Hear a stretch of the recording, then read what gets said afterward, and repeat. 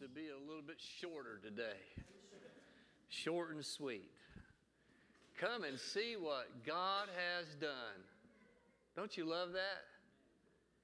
And you have to dive into His Word. You have to kind of get into it. Thank you, praise team, for leading us. It is really a remarkable story, the Christmas story. It is the Christmas story, by the way. And we're going to go to Luke chapter 1 here in just a moment if you want to find that. Well, good morning, everyone. Merry Christmas. It's good to see all of you. I'm excited about this morning. Excited about having Sean and Kelly and Abigail and Joshua with us today.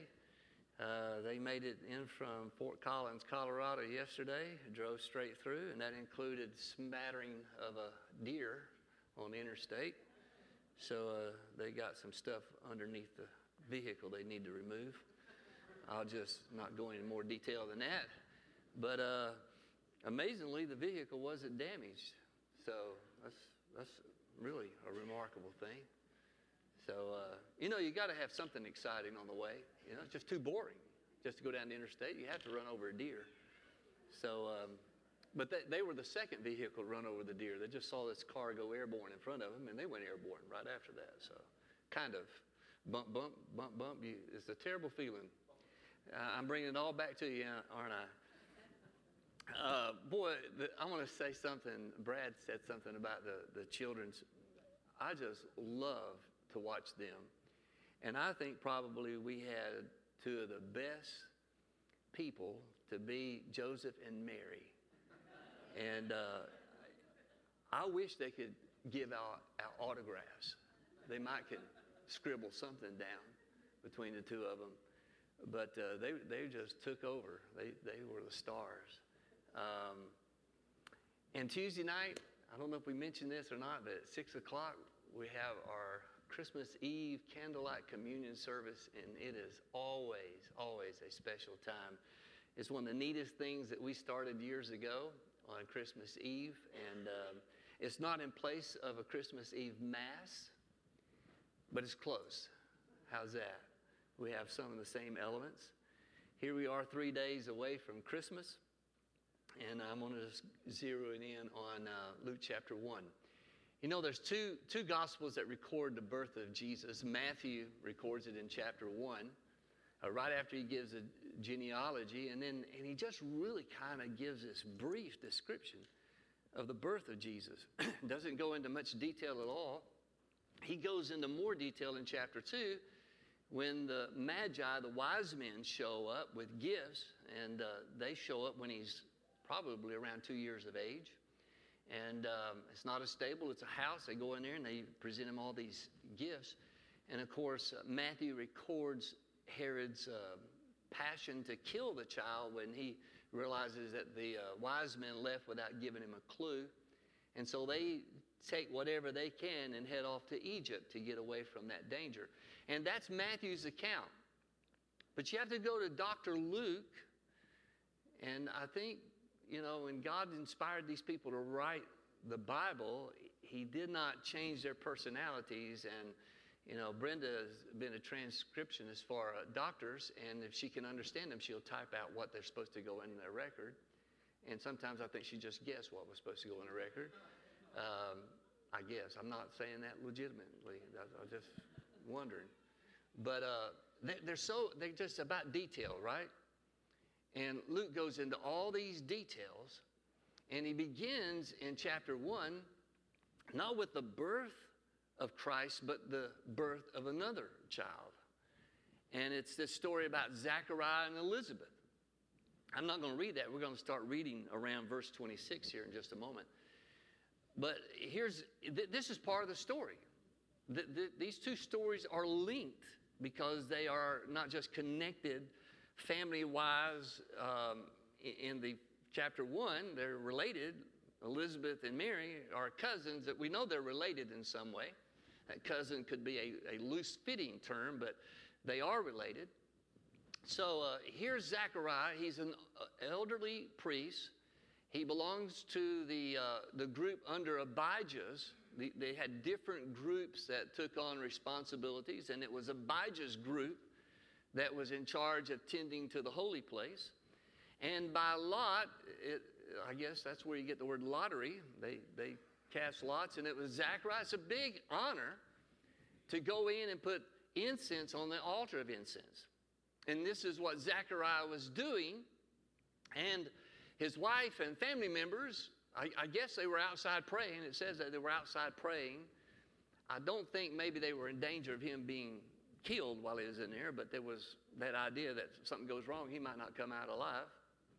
But they were out there praying, and while he's putting incense on this altar of incense, an angel appears to him and calls him by name right off the bat, Zechariah, you and your wife Elizabeth. And he starts telling him that they're going to have a child. Now, they're past childbearing. They're like Abraham and Sarah. They're elderly. They're past having children.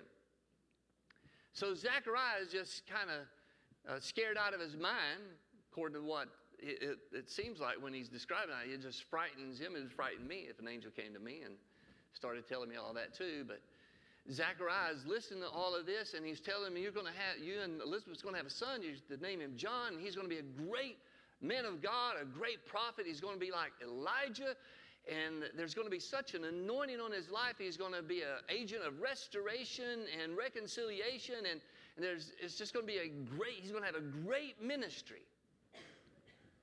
And Zechariah is like, I don't understand all of this. How's that all going to happen? And it's at this point, I love this because the story of Gabriel and them, or Gabriel and Zechariah, is so different from Gabriel and Mary that we're going to get to. It's at this point that Gabriel introduces himself.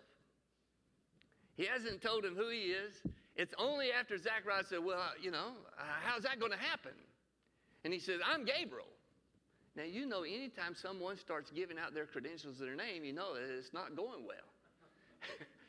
He said, here I am, I'm appearing to you. I know you. I called you by name. I called your wife by name. You know that I'm on target here. You haven't had a child, and you're going to have a child. And he tells them, I stand in the presence of God. Isn't it interesting that he kind of qualifies what he does? Why do you think he used that kind of description? I think it's because all of heaven has been ready for this moment. He said, well, it's for the moment of Mary giving birth to Jesus in chapter 2 of Luke. But no, this is the wheels are being set in motion for Jesus to arrive. And it starts with that visitation of Gabriel in the holy place of the temple at the altar of incense, talking to a priest and says, you're going to have a child. And then he tells him, says, because you didn't believe this, you're not going to be able to talk until that baby's born. And so Zechariah comes out, he's motioning, and they say, well, he's seen something. We don't know what he said. We can't make out what he's trying to do. And I just wonder how he communicated at some point to Elizabeth, this is what they were told us, you're going to get pregnant and have a baby. And we don't know what her reaction was, but this is where Luke picks it up in verse 26. He connects what is going on with Mary to Elizabeth's pregnancy. Look at it in verse 26 if you're there. Luke chapter 1, verse 26. In the 6th month of Elizabeth's pregnancy. See, Luke is linking the two things. God sent the angel Gabriel to Nazareth, a town in Galilee, to a virgin pledged to be married to a man named Joseph, a descendant of David. The virgin's name was Mary. And that's really all the description we have of her. The angel went to her and said, greetings, you are highly favored. The Lord is with you. And Mary was greatly troubled at his words and wondered what kind of greeting this might be. But the angel said to her, do not be afraid, Mary. You have found favor with God. Now, whatever your bulletin or handout has in the back, that's an outline, but I'm not going to follow it like that. I might be all over the place. So you just scribble wherever you want to scribble. Draw, do something on it. But here's the three things here. There was an appointed young woman named Mary that was going to be right at the center of this.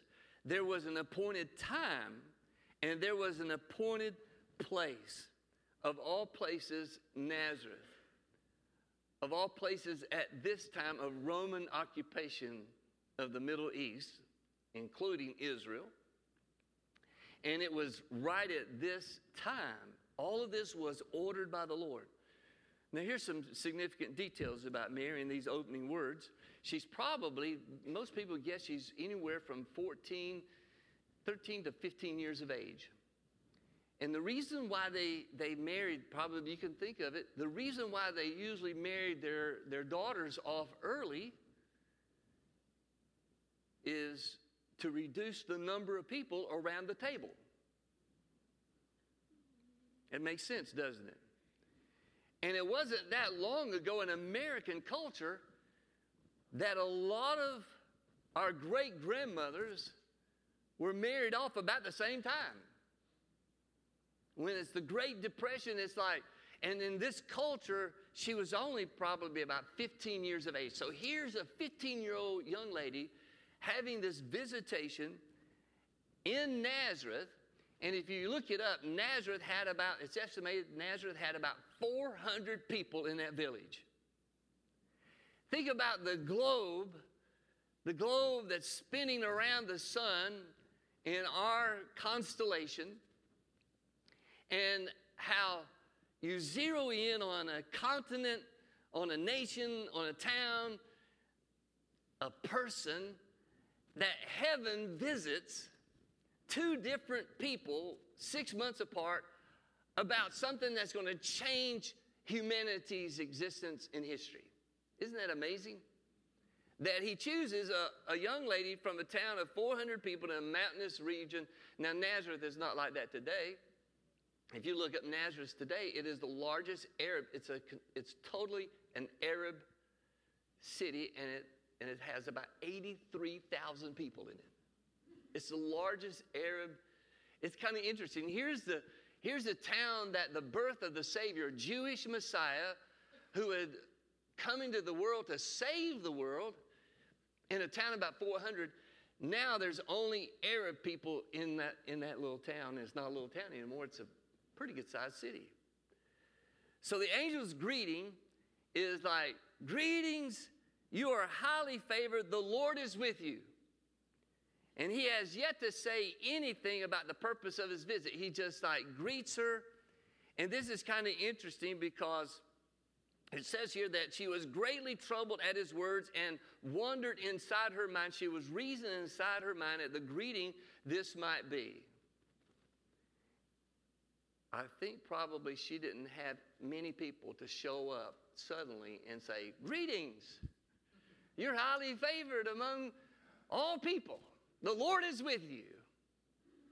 It doesn't say that she said anything, but it said that she was obviously in a bewilderment about what kind of, it's almost as like he came from a different world, which he did come from a different world, and said something to her that she wasn't used to saying.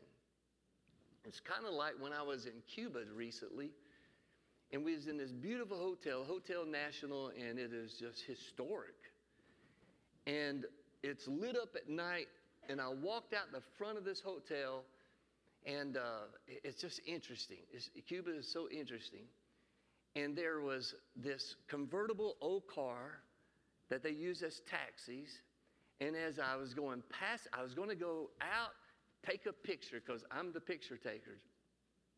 I took all the videos of Jingle Bell running around everybody else yesterday at the men's. So I was going to take a picture. I was going to get way off and take a picture of this beautiful hotel lit up at night.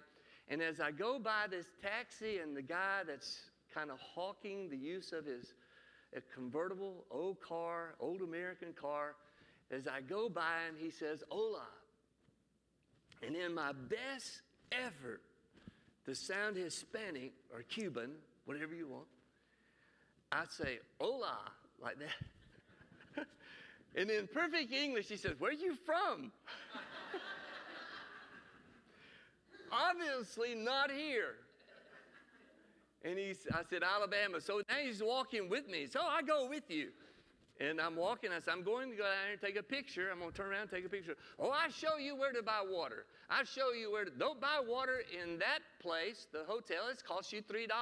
I take you to where you can buy water for 50 cents. I take you there. I said, no, you're not. I didn't say, no, you're not taking me there.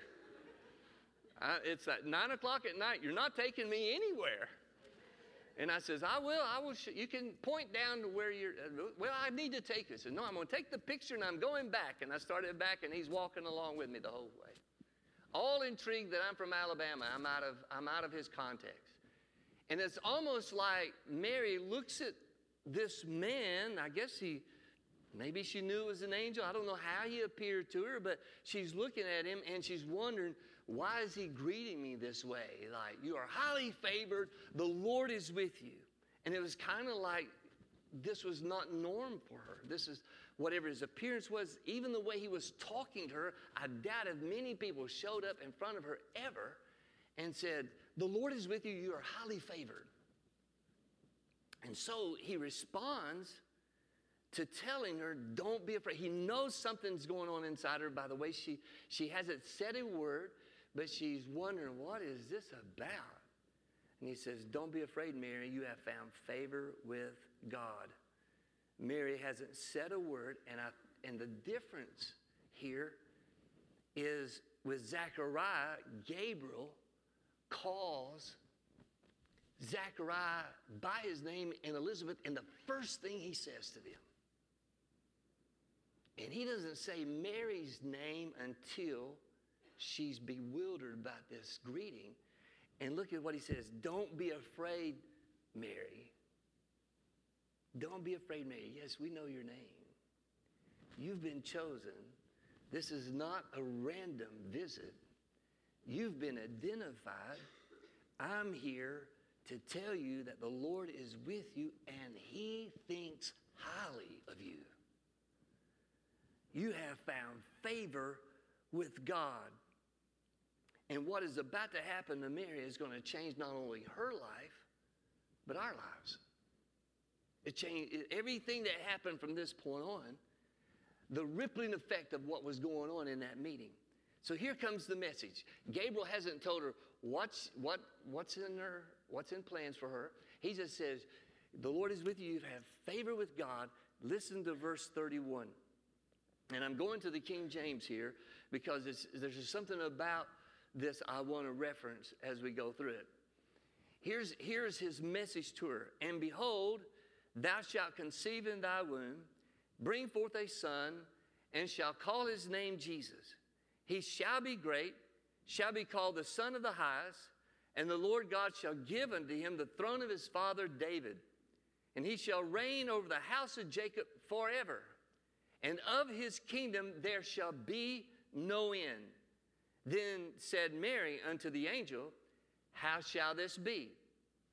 Obviously, her response was different than how Zechariah says, how's that going to happen? How shall this be? Seeing that I know not a man. She's referencing her virginity here. And the angel answered and said unto her, the Holy Ghost will come upon you, and the power of the highest will overshadow you. Therefore also that holy thing which shall be born of thee shall be called the Son of God. Now, when you look in verse 31 through the end of verse 33, there's 7 times the angel said the word shall or shout. You shall conceive. You shall call his name Jesus. He shall be great. He shall be called the Son of the Highest. The Lord God will give unto him, shall give unto him the throne of his father David. He shall reign over the house of Jacob forever, and his kingdom shall have no end. Notice that these are not maybes. These are things that's etched in reality. All of these will happen, Mary. This is not a maybe. There's not a maybe even hinted. This is going to happen. You will conceive. And everything about his birth is set from heaven. It's going to happen. There's not an if about it. This is going to happen. God has put his hand like never before on a human being to do something that really is the grand miracle of all of this. That's what C.S. Lewis calls the incarnation of the Son of God in the womb of a virgin. It is the grandest of all miracles. It is hard to understand how that happened. It just kind of boggles your mind that the Son of God, eternally pre-existent before all matter, before any of the universe was created. In fact, John 1, that Brad references, says that without him, nothing was made that was made. He made all things. The Son of God had his hand on creation, just like the Father and the Holy Spirit. They were the creating agent of all things. And how the pre-existent, eternal Son of God left heaven and descended all the way into the womb of a virgin, it boggles the mind. And yet here's what he's saying to her. This is going to happen. And her question was, how's this going to happen? Because I know not a man, her virginity. You see, conception takes place between a man and a woman. And I know that's not a shock to anybody here. But we live in a day and time of identity politics that we need to maybe say that this is the way life begins. It's between a man and a woman. Hello? This is how life starts. And she is hearing all of this, that she's going to have a child. She's going to give birth. He's going to be called the Son of God. I mean, that's the last thing Gabriel says to her. He's going to be called the Son of God. And she's thinking, but I haven't had a relationship with a man. I'm a virgin. She didn't say that, but she said it in the way she put it. She says, I don't know a man. I've never had intimacy with a man at all. How is this going to happen? And Gabriel described it, said this is going to be a supernatural thing that God does just by the glory of God that's going to overshadow you. It's kind of like the Holy Spirit that brooded over the face of the deep in Genesis 1. And out of disorder came order. He said the same agency of creation is going to hover over you. And it's just going to happen within your womb. And I want to tell you something. One of the things that Matthew does write about is that the virginity of Mary is so central to the conception and birth of Jesus that Matthew records that her and Joseph did not consummate their marital vows until after the birth of Jesus.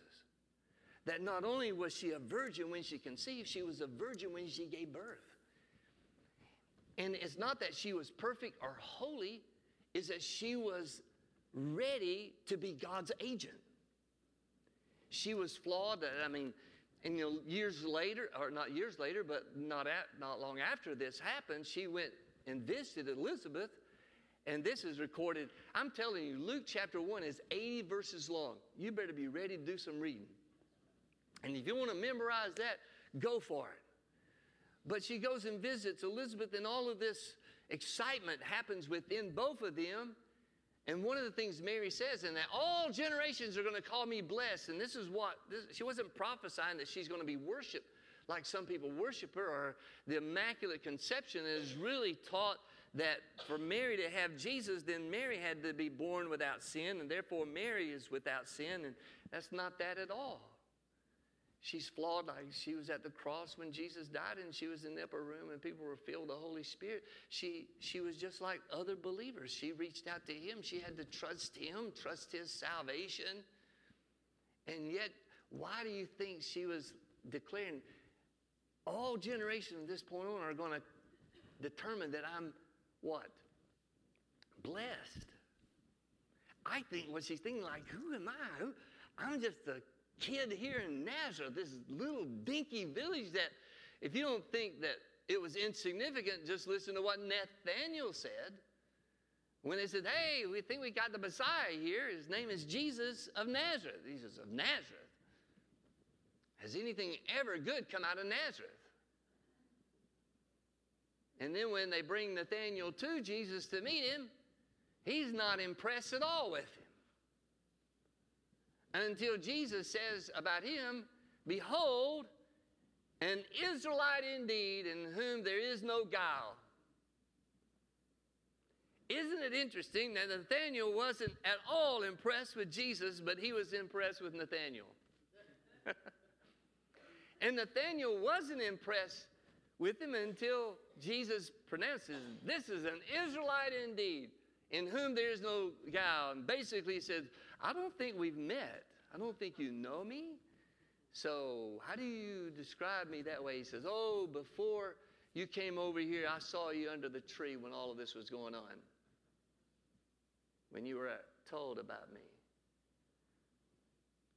And Nathanael flips the switch. Now he's impressed with Jesus. And he said, he didn't say anything. He said, oh, you're the Son of God. And he says, you say that because I just knew you were having a conversation underneath the trees. So you're going to see greater things than this. What I'm saying to you, and last week, I think we had a discussion around the coffee. The coffee bar is a great place to have theological discussions, especially before Sunday school, when it's just like a few of us out there, including Caroline. She's really a joy to just throw out theological.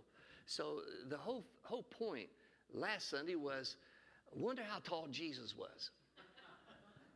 I heard a message this week that said Jesus weighed about 8 pounds when he was born. And it was Jack Hafer that said it. He says, well, he could have been 8 pounds. I don't know if he was 8 pounds or not. Don't go out here and say, I said he would weigh 8 pounds. I said he could have weighed 8 pounds. But the discussion out there was, I wonder how tall Jesus was. And when I was asked that, you know what my answer was? I said, I think he was around 5'6" or something like that. Well, no, that's not the way the pictures are. He's really tall, handsome. He's taller than all the other apostles. He's the tallest of all the 13. He stands out, right? He's like King Saul. No, I said, he's probably about 5'6", because there's a little verse in Isaiah 53 says that there is no beauty in him that we should desire him. There's nothing in his outward appearance was not that would impress anybody. And wouldn't that kind of fit for all the runts that are in this place?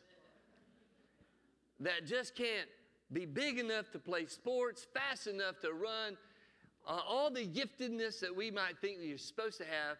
It's like Jesus came in without the fanfare of his personal appearance. And isn't it fitting that a little lady, a 15-year-old girl in an insignificant village of Nazareth, brings in the Son of God. This is what's going on here. I want you to look in verse 36. Oh, we're doing good. Man, I can just kind of go back and preach all of this all over with. We got all kind of time. And see, here's what's about to happen with Mary. Mary gets all of this, and I love the most recent movie about the Nativity story. I think it's probably one of the best done movies about this whole thing about Joseph and Mary. Because at some point, Joseph had to be convinced by the Lord that Mary had not been unfaithful to the engagement. And it was more than an engagement. She was actually espoused, and that word meant that they had already agreed that she would marry Joseph. It was set in stone. It just depended on Joseph's timetable when he got ready for living quarters to be ready to marry her. It was during that time of that engagement that she becomes pregnant with the Son of God. And it's the Lord that appears to him in a dream, telling him that Mary has not been unfaithful to that covenant. She's going to have the Messiah, and you're to name him Jesus. Yeshua, meaning the Lord is salvation. So here she is. She heads off to Elizabeth. But this is what the angel Gabriel tells her in verse 36. Just a couple more things we're going to read. And he says, behold, your cousin Elizabeth, she has also conceived a son in her old age.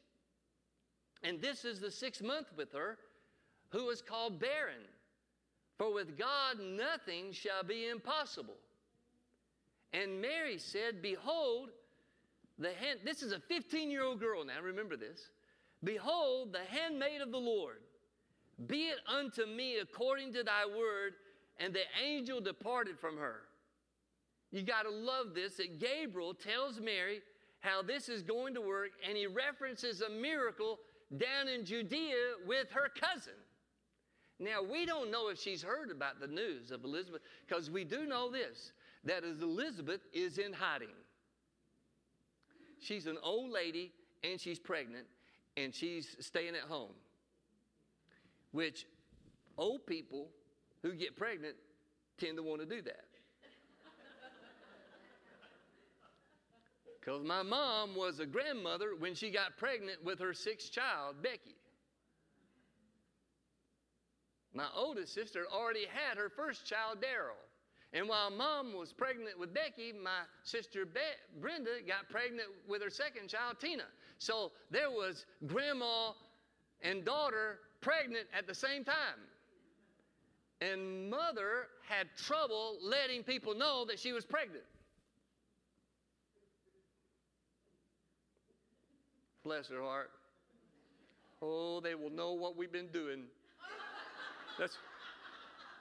That's like, yeah, that's how children happen, you know. She was so embarrassed she got pregnant. And I think Elizabeth's like, oh, here I am. I'm old enough to be a grandma, and I'm pregnant. I'm just going to. She was in hiding. And it was Mary that went to her, and they had this explosion of prophecy that takes place.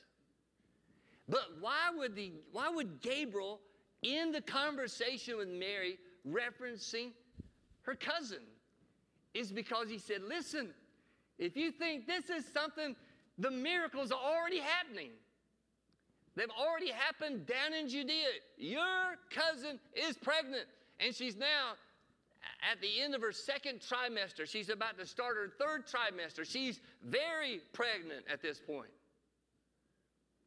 And she says, be it unto me as you say. If she's pregnant, great. I'm right there with her. Isn't that interesting? But verse 37, the reason I wanted the King James is that this is one of the times that the translation of the King James is not really very good with verse 37. Because the word nothing is translated from the Greek word rhema. Anybody know what rhema means? It's a spoken word. It's the word used in Romans 10, like the word is nigh thee, even in thy mouth. That is the word of faith which we preach. Faith comes by hearing, and hearing by the rhema of God. So you see that the translation here is really not the best translation. If you have an NIV, it's going to say something totally different. That no word of God will ever fail. In other words, he was telling her that the word that was given to Elizabeth did not fail. She's pregnant, and the word given to you will not fail. You will be pregnant. This is what Gabriel is saying, that no word from God will ever fail. Now, I want to tell you, that promise was to Elizabeth, that promise was to Mary, but that promise is also to you. The word of the Lord that comes to you through this book will not fail you. It will never fail you. And this is why he finished up with this exclamation mark. Is that this is going to happen because it's already happening down in Judea. Mary declares later when visiting her cousin, all generations are going to call me blessed. This was not anticipation of Mary becoming elevated in any way. This was her saying, in essence, if God can do this with me, just think what he can do with you. I'm just an insignificant teenager in an insignificant, not even insignificant, but a town that had a bad reputation. And here I am, God has chosen me. I want to tell you something. They knew Mary's name, but he also knows your name. He knows everything about you. He knows your weakness. He knows your strengths. He knows your personality. He knows your tendencies. He knows things about you that you don't even know.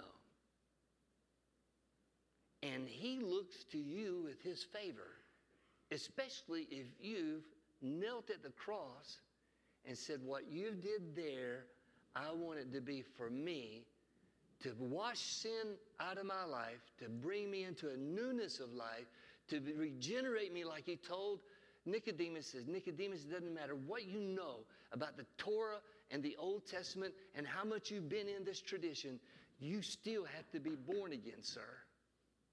And the exact wording there in John 3 is that you've got to be born from above, not just an earthly birth. You got to be born from above. You got to have a birth that originates out of heaven, just like Gabriel came from heaven to earth to give them these messages. And in heaven's descent into the womb of Mary, Jesus came to rescue all of us. Isn't that neat? She was at the cross just like everyone else, believing on him in the upper room, showing that everybody has to come through Christ. Jesus didn't say, I am a way. He said, I am the way. He said, I'm the only door in. There's no other door in.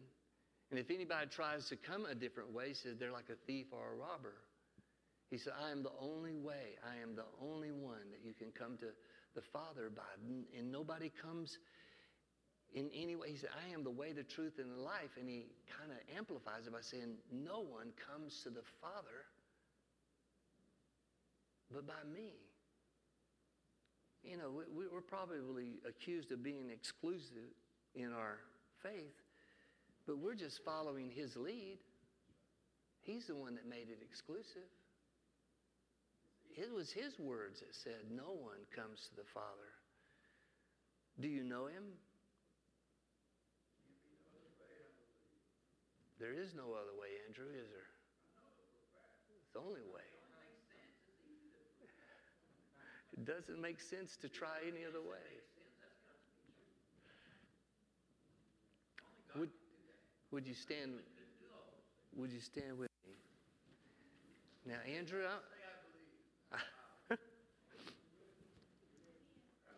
Andrew's going to preach the second sermon here. I want our praise team to come back up. Well, as Josh spoke on our,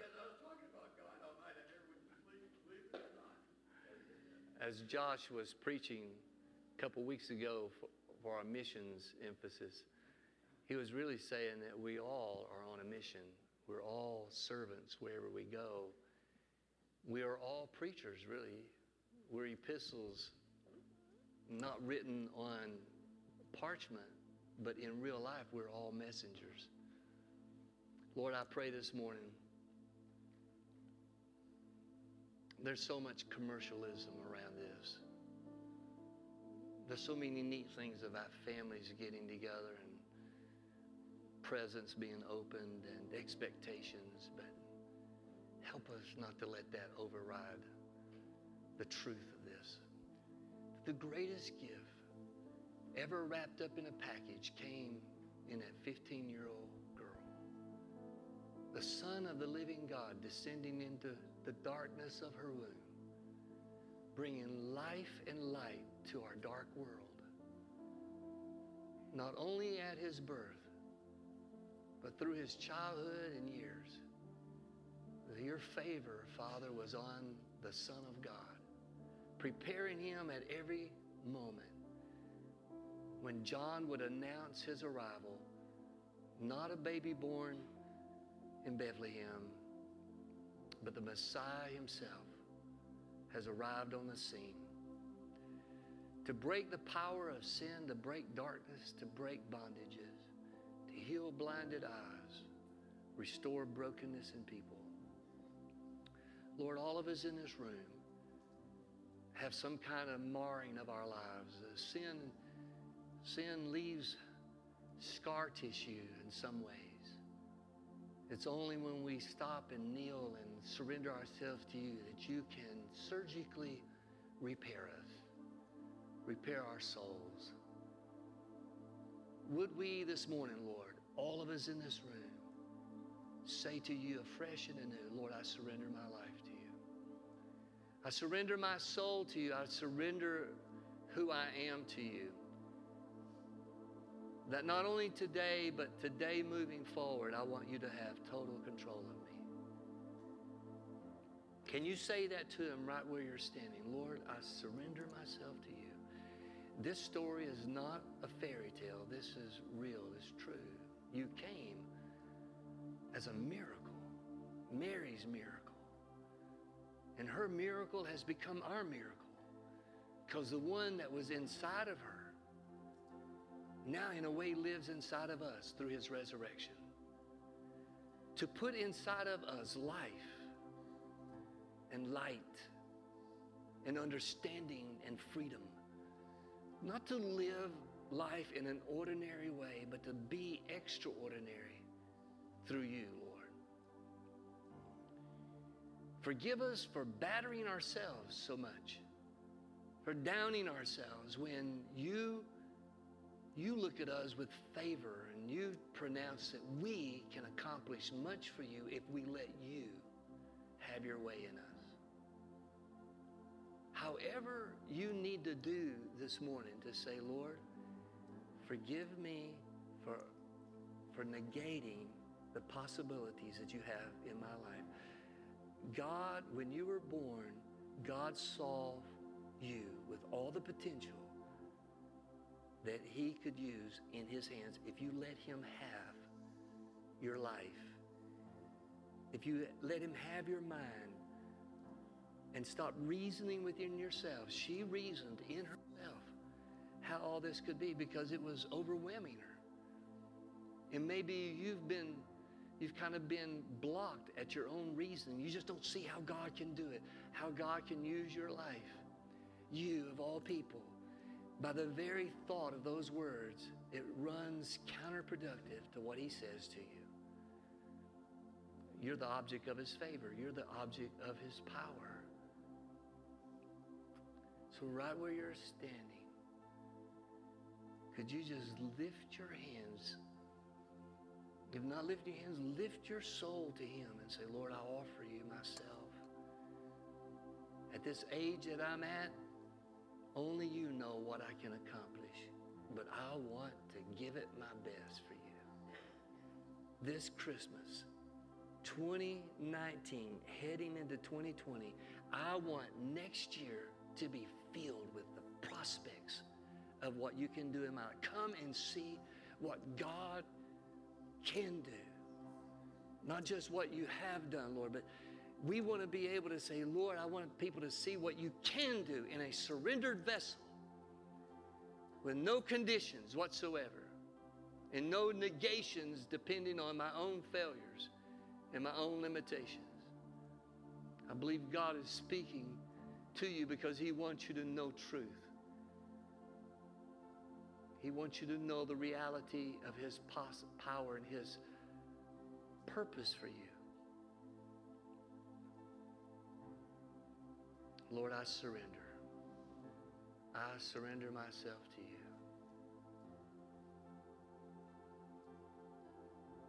We're going to have just a time of worship here to close the service out. But I just encourage you, let all of this be a time of surrender.